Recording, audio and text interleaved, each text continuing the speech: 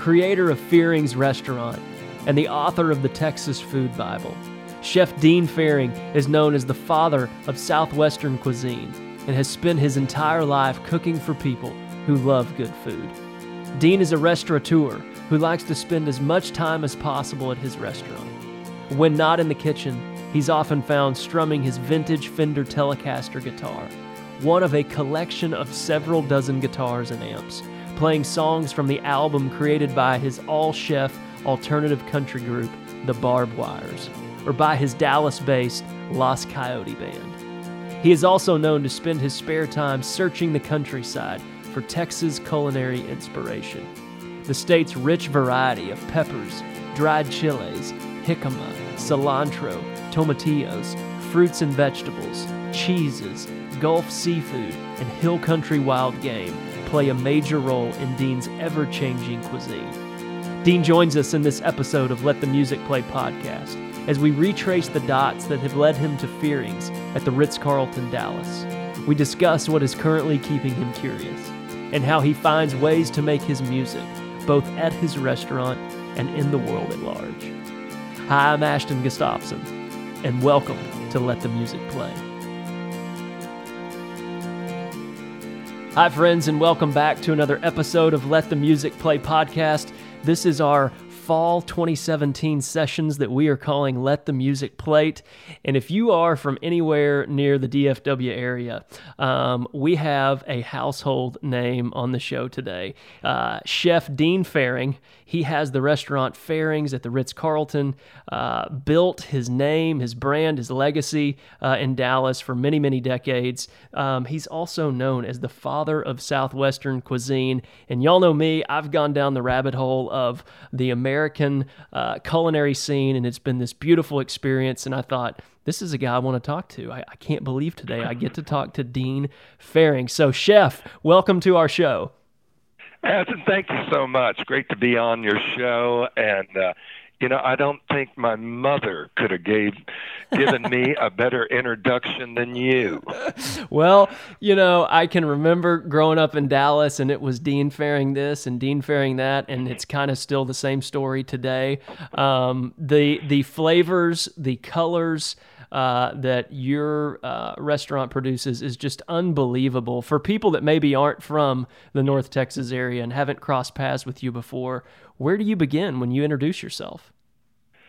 Wow, that's a good question. It's it's all to me about the love of food and creating food. It's just it's still my love in life, and I love still every bit of it as I did 35 years ago. I love that. So give me a little bit of background of your story. I don't think you were originally from Dallas. Is that right?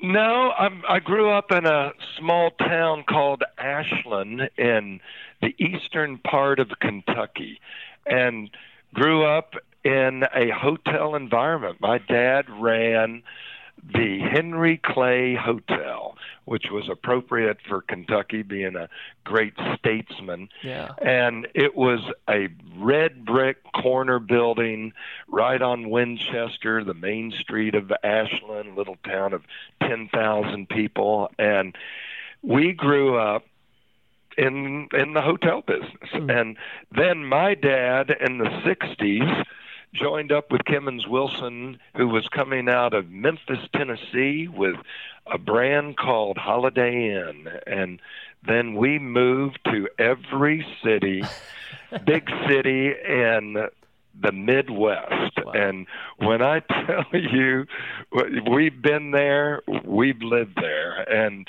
it, from St. Louis to Chicago to Milwaukee to Cleveland to Cincinnati, and then finally getting to Louisville, Kentucky, where my dad really just loved the city, and he said, I'm staying here. So grew up in another great town in Kentucky, So, and it was during that part that I started cooking with my dad.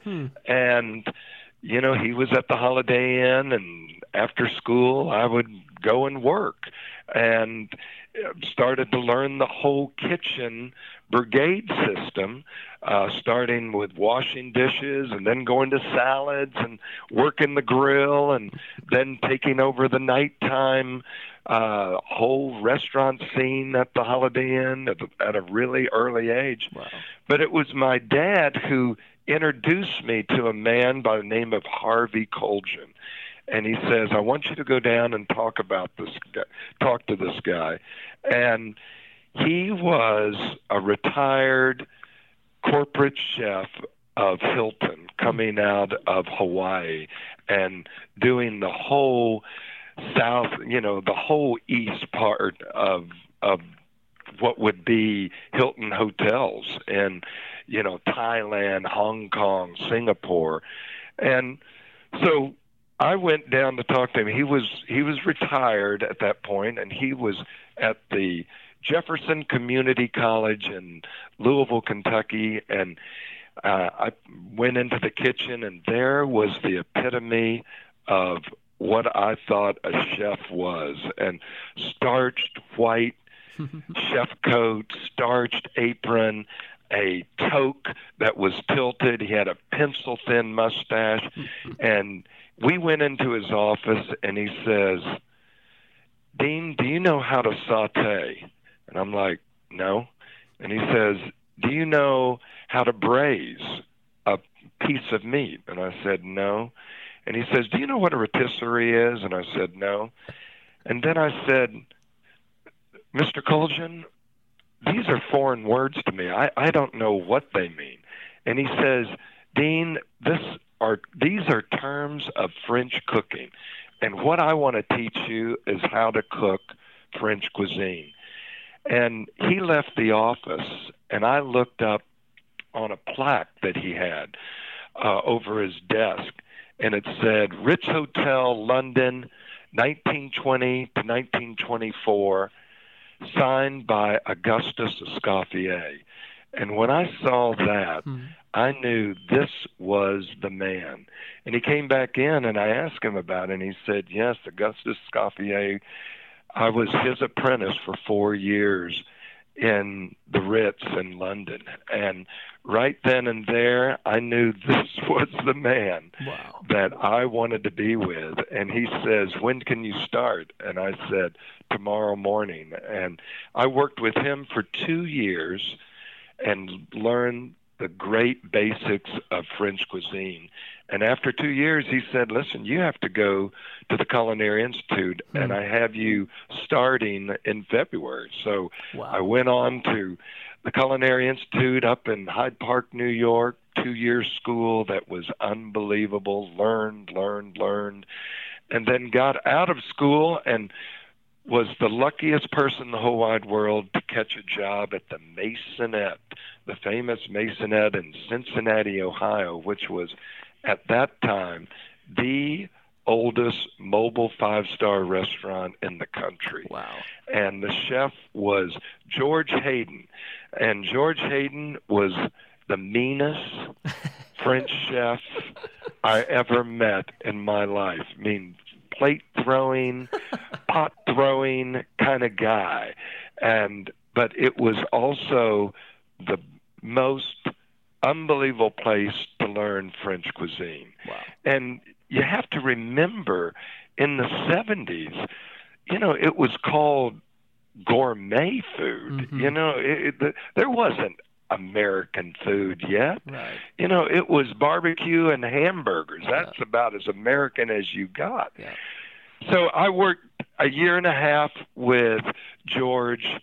He took me under his wing finally, and then he said, I have a job for you in Dallas, Texas, and you're going to work at the famous Pyramid Room with the Fairmont Hotel. And I went down and fell in love with this city.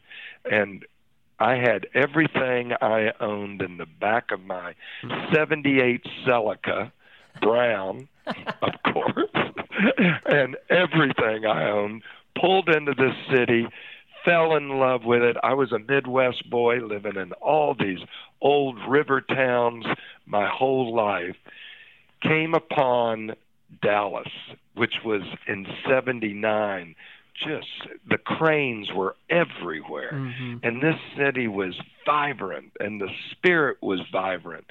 And there was an actual soul to the city that I caught fire with immediately. I just truly fell in love with Dallas and fell in love with my job.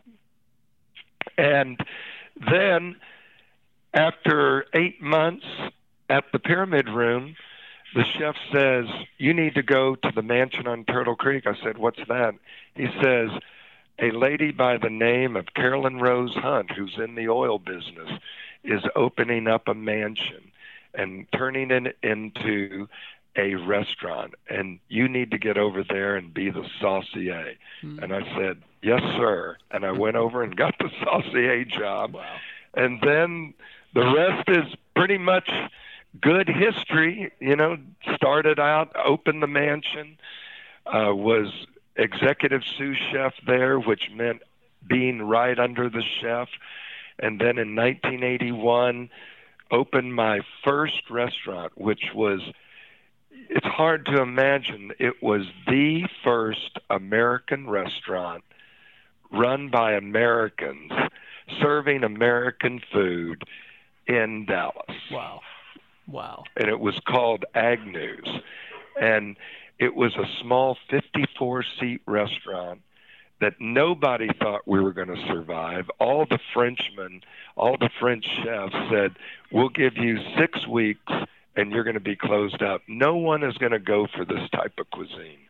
And we hit 5 stars in 4 weeks, and that was the start of my unbelievable American cuisine. Unbelievable. Oh, man, I love that. It just seems like mentor after mentor after mentor gave you these nods. It was the best upbringing in the restaurant business that I could ever have. And so what age were you when you arrived in Dallas? You know what? I was early 20s. Must have been like 23. And when I became chef of Agnew's, and we opened this restaurant that was going to be the first American restaurant in this city, I was 26 years old. Wow. Wow. Innocent, yeah. Didn't know any better, and was just getting after it. Just getting after it. I mean, and then it was at Agnew's that I said, you know, I'm going to do what Wolfgang Puck and what Alice Waters was doing in California, yeah. And what Larry Forgione was doing in New York, because Larry Forgione was a major chef in the American movement, because he opened a restaurant called The American Place, and he was good friends with James Beard. And James Beard says, "You need to open up an American restaurant." So that was what I was wanting to do in Dallas, Texas. I said, you know, hey, we need our own American restaurant here. But then I said, you know, I think we need to take this more regional. Yeah. So it was then that I started to develop Southwest cuisine, yeah.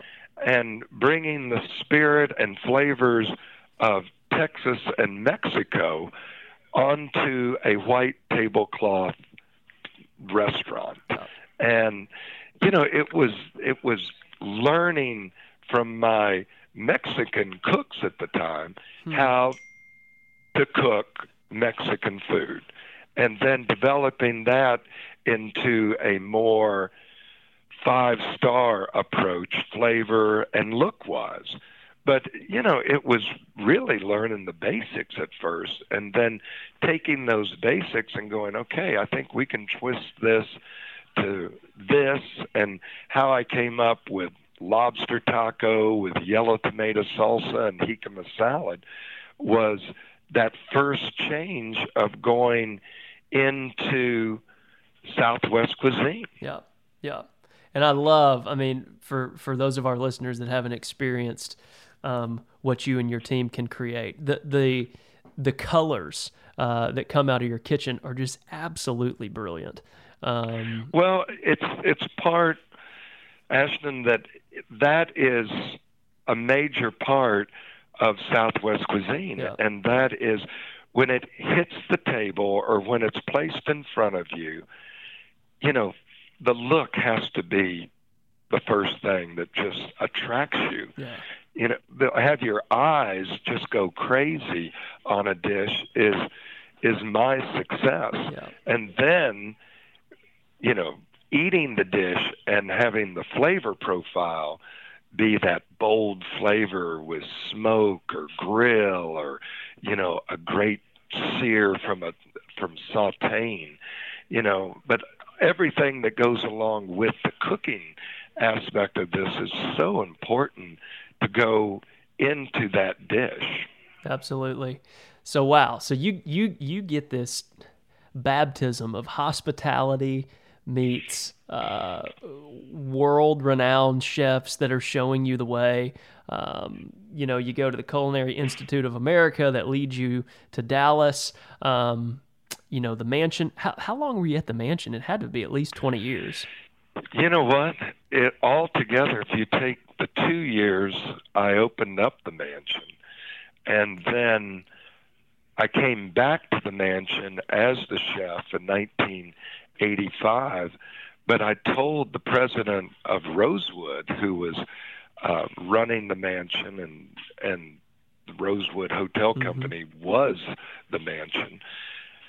I told Bob Zimmer, who was president at that time, I said, the only way I'm coming back is if we market the restaurant as a Southwest cuisine restaurant. And he said, Dean, you know, I want you to know this is very avant-garde. You know, this can either work or not work. Yep. And, you know, we got a lot at stake here. But he believed me, and like you said, I was young enough to just say, we're doing it, and I'm going to make this work. And it worked, and it became the restaurant that we all know about. Unbelievable amount of years that we had such a great time there. But in years total, it was 27 years I was at the mansion. Wow. 27 years. And then 2007, Fairings at the Ritz-Carlton. Tell me about that. Well, I left the mansion 11 years ago, and it took me a year and a half to build the restaurant. And building the restaurant that was the dream of all dreams. New canvas, blank canvas. Oh, unbelievable. Yeah. Well, having the greatest partner in the world, John Golf, who said, all I ask you is I want a pinnacle restaurant in Dallas. Wow. You put it together. So I found Bill Johnson as our designer, interior designer, that he and I just connected by the hip, just fell in love with this project together. And we just went room by room putting it together. And my thought was, Bill at first wanted to do one big cavernous room. And I said, Bill, that doesn't work anymore. I said, in the middle of July on a Sunday night when nobody's in town and everyone's on vacation, why would you want to walk into a cavernous room and you feel like, am I at the right spot? Yeah. Because there's nobody here. I said, let's break it down so we have these different looking rooms, all with a different architectural view of the restaurant. And he fell in love with the idea. So then we developed a gallery that looks like an antebellum room, and we developed a glass pavilion where you're like eating outside. And then we had an outside dining room that was surrounded by a park and waterworks.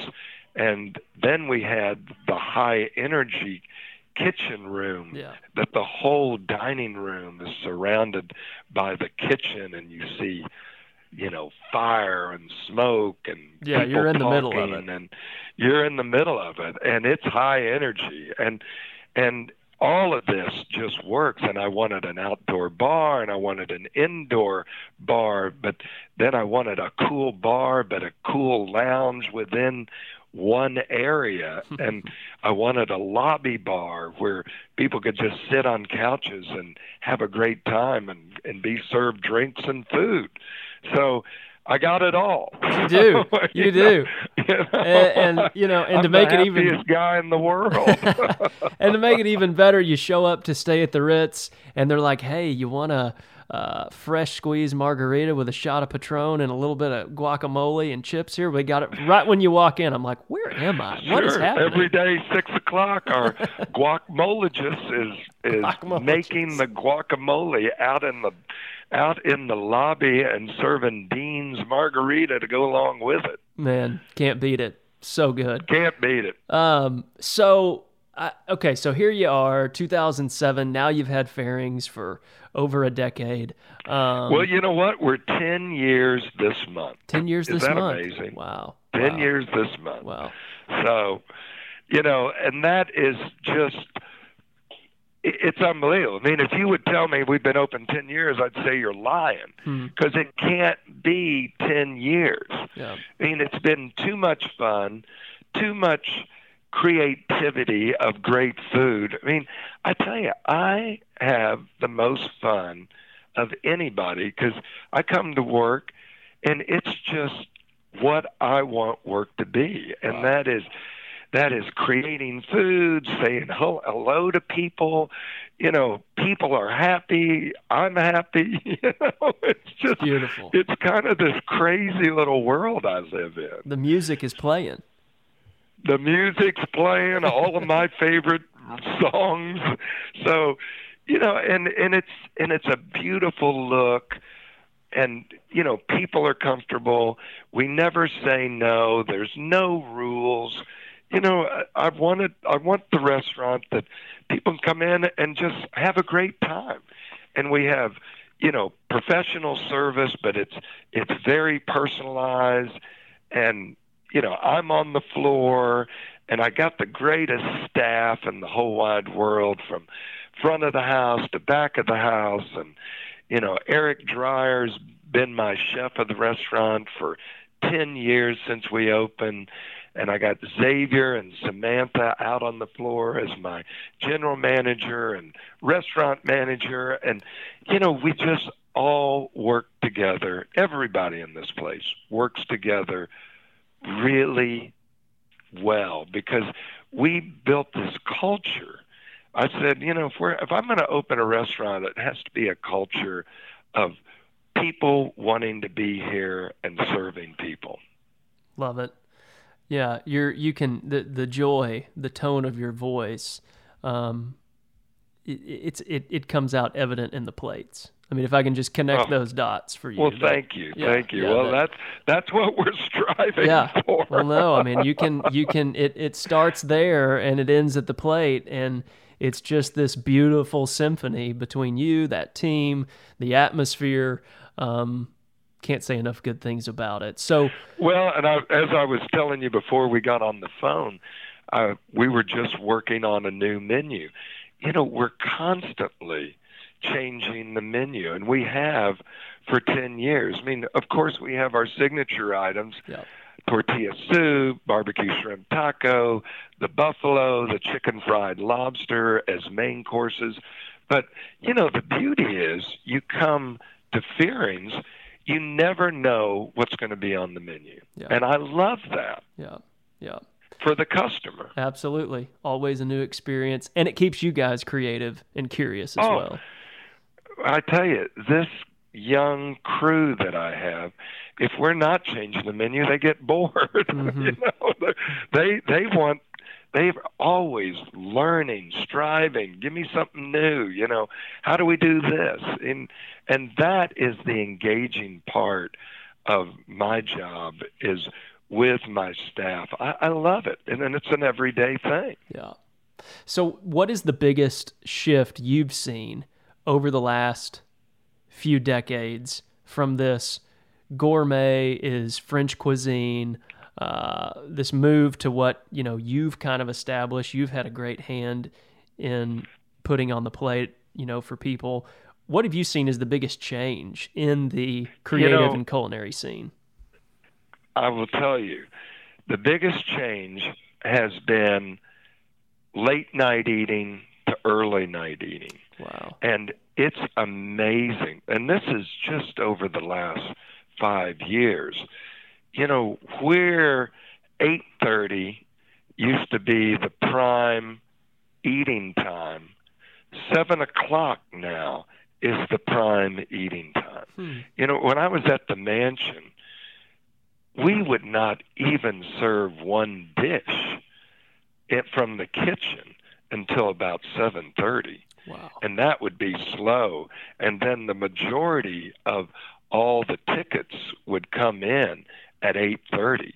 And then on Saturday nights, I remember serving steak dinners, big old ribeyes coming out of the kitchen on a Friday and Saturday night at 11 o'clock, 11:30. And even at that time, I was like, wow, how do people eat a big steak at 11 o'clock at night? But it was happening. And now all of that has changed. We have people in the restaurant at 5:30 some days.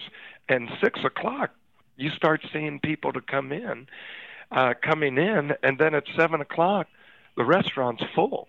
It's really amazing. What do you attribute that to? I think people want time at home. Mm-hmm. I think definitely, the drinking laws have definitely changed it. No one wants to be out on the road at night with some drinks in them. Yeah. So I think that has definitely changed a lot of the way people eat. But I think people want to eat, and they don't want to sacrifice eating. Eating is still entertainment and still what we enjoy. I mean, we probably think all day long about dinner, or at least I do. I know that. Like, what are we going to have? Where are we going to go? And when I'm off and I tell boys it's time for dinner, they get their shoes on because because we're going out to eat. Yeah. So it is what people do now. I think cooking at home is becoming less and less. I think picking up something at a food store, and bringing it home is yes, but somebody getting home and starting to cook, that's a low percentage, I think, nowadays. Yeah. I think people get home from work, both mom and dad are working, and I think people want the luxury of going out to eat. And now in every town, you have the luxury of deciding what kind of dinner you're going to have. Right. Whether it's Tex-Mex, is it pizza, is it Italian, what is it? Is it sushi? Is it Chinese? Is it Fearings? It's all of that.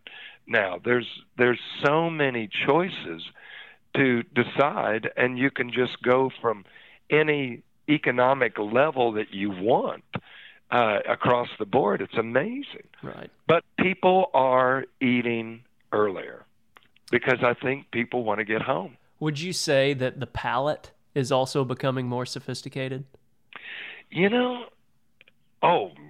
By all means. Yeah. Yeah. It's amazing how many people know food nowadays. Yeah. When I go back to talking about the gourmet days, that was truly a handful of people that knew food. A lot of people did not know food back in those days. It was very simple, and everybody was still cooking at home. So. And when you went out to eat, it was a luxury. It was like, hey, we're going out to eat. And I remember that as a kid. Going out to eat was a big deal. But, now it really is just amazing that how all of that has changed the palate. And I think because of TV and because of magazines and just because food is part of our lives now. It's not just we're going to go get something to eat. It's like, what are we going to be eating? Yeah. You know, it really is. It's like the excitement of eating now is tenfold over what it used to be. Yeah. It's experience, it's flavor, Oh, it's entertainment. right. It's all of that. Right. Yeah. Wow. So I want to go back to this tone because I love your energy, and how have you kept that energetic tone, that joy? I call it the bass note. How have you kept that bass note of Dean's? How have you kept Dean's bass note dialed into? Man, I'm fired up today to go do this because, of course, it could be another. Yeah, we're doing Buffalo again. You know, I can see how someone could fall into that, but you bring this. I mean, I can imagine. I mean, I don't think I could ever see myself working in a steak restaurant. Right. You know, a steakhouse. You know, I think I'd be bored. Yeah. You know, because it's the excitement of food, and that's what we've been talking about. Keeps my spirit on a high level. It's when I wake up, you're going to laugh when you hear this, but probably one of the first things I say to myself is, wonder what I'm going to be eating today. You know, what do I feel like having? Yeah. You know, because my family thinks I'm crazy because when we're all together, we're not even done with lunch, and I'm already going, so what are we going to do about dinner? I'm right there with you. I'm right there with you. And it's like, when we're having dinner, it's like, okay, breakfast tomorrow. That's what right. about it? Yeah, You know? I'm right there with you. And they're all like, can we just finish dinner first? You know, it's like, because I'm constantly that crazy person thinking about food all the time. And that is my spirit, is coming in and getting excited and getting my crew excited about what we're going to be doing today. Yeah. Does your the consciousness from which you create, does it shift with what the landscape is producing? Like as the seasons change, you know, and the crops are doing their thing, do you guys... Ashton, you know it. Yeah. You know, or being introduced to something. Someone may come in the back door with some quail. Yeah. You know, and I'm like, oh my God, or chickens from the area, or vegetables. You know, it's so unbelievable. I'm on the road with some chef friends, and they go, hey, do you know about this? And I'm like, no, I don't even know it. He says, I'll send you the link. You know, it's an amazing world. I mean, the computer has really, and the internet has turned us into searchers of anything we want. But for me, searching for food is unbelievable. I was just telling a customer, they're like, wow, this fish is so good. And I said, yes, we have it flown in, you know, from Georgia Banks, which is the best fishing area right off the coast of Massachusetts. It is the best fishing area in America. And I said that, you know, those scallops are less than 18 hours old. Wow. You know, they were harvested yesterday morning, then they're put on a plane, and they're here, and you're having them for lunch. I mean, it's amazing what FedEx has done for the food world. It is fascinating. I mean, we can get anything we want from any part of the world, and it can be here splickety-split. So if I'm a new chef, or if I'm on the fringes in my younger 20s, and I'm thinking, I think there may be something for me in this. What is like the you got to know this nugget? If you're going to go down this road, you need to know this. You know what? What is missing with a lot of the younger cooks getting into the business is they're believing in TV. Mm-hmm. And I tell you, the worst part about food TV is it's changed the landscape on how young people see this business.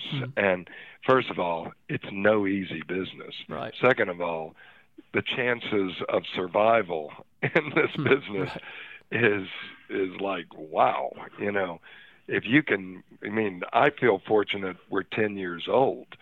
You know, that's a big deal in the restaurant business. Yeah. Considering that most restaurants make it a year and a half. And, you know, it's how do you learn the business? You know, you have to get to the basics, and you have to spend your time learning the business the right way. I mean, I was the most fortunate person to be under some great guidance all through my younger days. Great guidance, you know, that were there to say, you're not seasoning correctly. I mean, if you don't know how to season, forget it. You know, why go in the business? You know, because no one is ever going to say, man, that's delicious. Because most of what is delicious is called salt and pepper. That's right. And you know, everybody can be creative, but how do you become a money manager? How do you make money in this business? Yep. You know, there's so many avenues. You know, things go wrong so quickly. You know, you can't stop the bleeding. You know, so you have to learn the ins and outs. And I think TV gives it this whimsical, oh, I can be a chef. You know, the overnight success myth is actually a myth. Yeah, absolutely. Yeah, and I know it works in other professions too, but in this one, you really have to know your stuff, so to speak. You know. Yeah, and it sounds to me like you've learned the two hats of chef and restaurateur. I mean, this, right? You know, the two worlds that you're 1 foot in, and 1 foot in one and 1 foot in another, is a whole nother language, a whole nother way of approaching the business.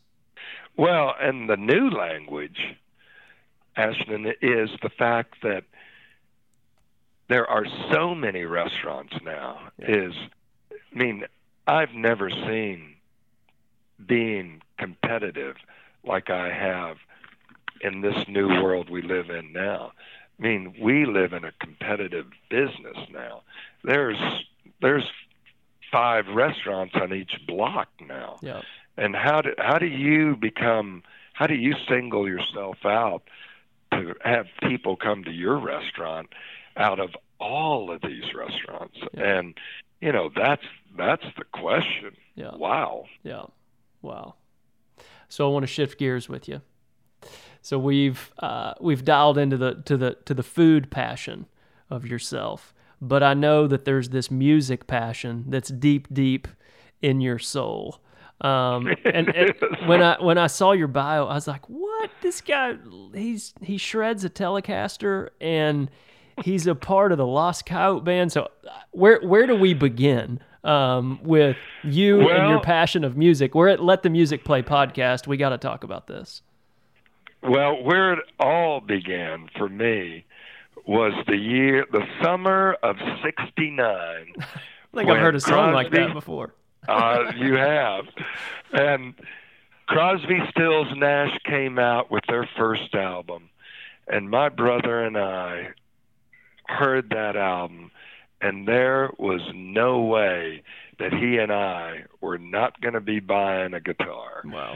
And we saved up our money and went down with another buddy, Bob Martin, I'll never forget it, and we went to McCord's Music in Akron, Ohio, and we bought some $79 Yamahas, and with the whitest tops. I mean, I thought it was just unbelievable. First of all, that was pretty much all of our summer money that we saved up. And we go down and each of us buy a Yamaha guitar, and the 3 of us were going to be Crosby, Stills, and Nash. And we never got even close, but we did start to learn the chords. So we spent the rest of the summer learning chords, and my love for music started right then and there, and it hasn't stopped since. Wow. And to be in a couple of bands, I'm with Robert Del Grande down in Houston, who has Cafe Annie. He and I are dear friends and started Southwest Cuisine together, along with Stephen Piles here in Dallas. So we go back a long way, playing the room service tours. When we were on the road promoting Southwest Cuisine, we'd both bring our guitars, and we would, after the dinners, we would just invite everybody up to our room, hotel room, and order a bunch of room service and drinks, and he and I would get the guitars out, and whoever else played in the group or knew how to play or sing, we would just jam all night long. Wow. And so then we formed a band called the Bob Wires, Robert and I, and then I've always had a rock and roll quest in me, and that's where another good friend and I formed a band called Lost Coyote, and we just rock out the jams and have a blast. And I get to live the double life of doing everything I ever wanted, yes. Of cooking and creating and having a great time at the restaurant, to being able to get up on stage and have a great time singing and playing and just having fun. So you've got this guitar collection, right? Oh my God, do I? And not, I know this is a tough question, but if you had to pick one, the one that you're taking with you to the island, that you're all by yourself and you just have this one guitar left, which one's it going to be? Well, it would be my new arrival at the house, which is a December 1950 Broadcaster. Wow. And this is Leo Fender's first Telecaster, which he didn't even call Telecasters at the time. Oh. And he called it a Broadcaster, and it is the same as a Telecaster, but it was the first ones made. And the history is they don't even know how many Broadcasters were made. So it's a Wow. rare find, and it's a unbelievable sounding Telecaster. Wow. I mean, I would love to see that. Oh, you will when you come to Dallas. We got to make that happen. Yes, I would we love. will. I would love to come see that.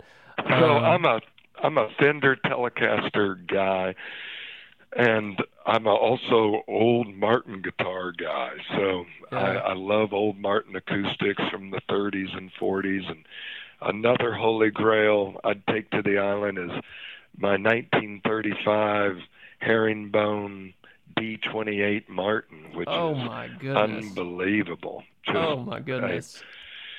Yeah, it's a great year for Martin guitars, and it sure does sound like it when you play it. Wow. Love it. Absolutely love it. So, food, music, what else keeps you curious at your decades in? Is there any... Well, the only other thing that keeps me constantly curious is my fiancée, Wanda Gerhardt. There you go. Good call. So, I got the trifecta. You do. I have wonderful restaurant that I absolutely love, the whole music side that I get to be somebody that I'm not, and then my whole love for Wanda, which we found each other 4 years ago and just got engaged, and she is the love of my life. Congratulations.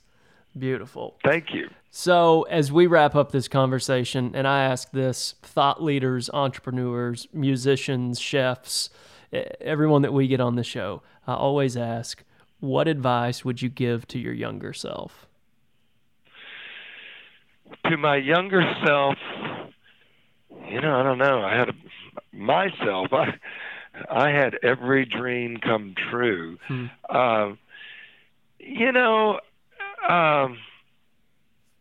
it would have been, I know what it would be. It would have been to learn the business side earlier. Interesting. I was so into food and such a rebel about it in the 80s that somebody else was running the business, when I was at the mansion, so I didn't have to, put any energy into that. Yep. And then once I got into my own business at Fearing's, it was like a crash course. I was like, oh, okay, you got to learn this. Hey, yeah, we got to remember about this. So Whole new the world. first couple of years, everything worked out and all great, but it was a learning curve to do more of the business. Yeah. And in the later years at the mansion, I was more prone to learning about the business. But, I would say in my early days, I should have divided a little more time to learning how to run the business money-wise. Interesting. Wow. Well, I can say I love your passion, love your energy. Well, thank you. Your story is very, very inspiring. I think we've got a lot in common, especially the music side of things. That's great. So I hope to shake your hand one day soon. Hey, come on down. We got a whole new menu to show you. Brilliant. Well, we're going to make that happen. I promise I'll come see you this fall. For our listeners, best way to find you and information on your restaurant. I think it's fearingsrestaurant.com. Is that where you'd want us to send them? Yeah. And that's Fearing's, FEARINGS restaurant.com. Gotcha. So, and from there they can find you, make reservations. They can find me, they can contact us, they can make reservations. I have a new food line coming out in the fall, so that will be on the website. So we'll have lots of information. Awesome. Well, Dean, my hat's off to you. I sure do appreciate your time and generosity, and I know that our listeners are going to be inspired by you and your story and the music you're making there in Dallas. Well, thank you. And Aston, thank you for inviting me on the show. Absolutely. We'll talk to you soon. Okay, buddy. If you enjoyed this episode, please go to iTunes and leave us a review. Our goal at Let the Music Play podcast is to bring as much insight and inspiration to the world that we can, and by leaving a review, you will help us in doing our little part in making the world tune up to a great, big, and lovely song.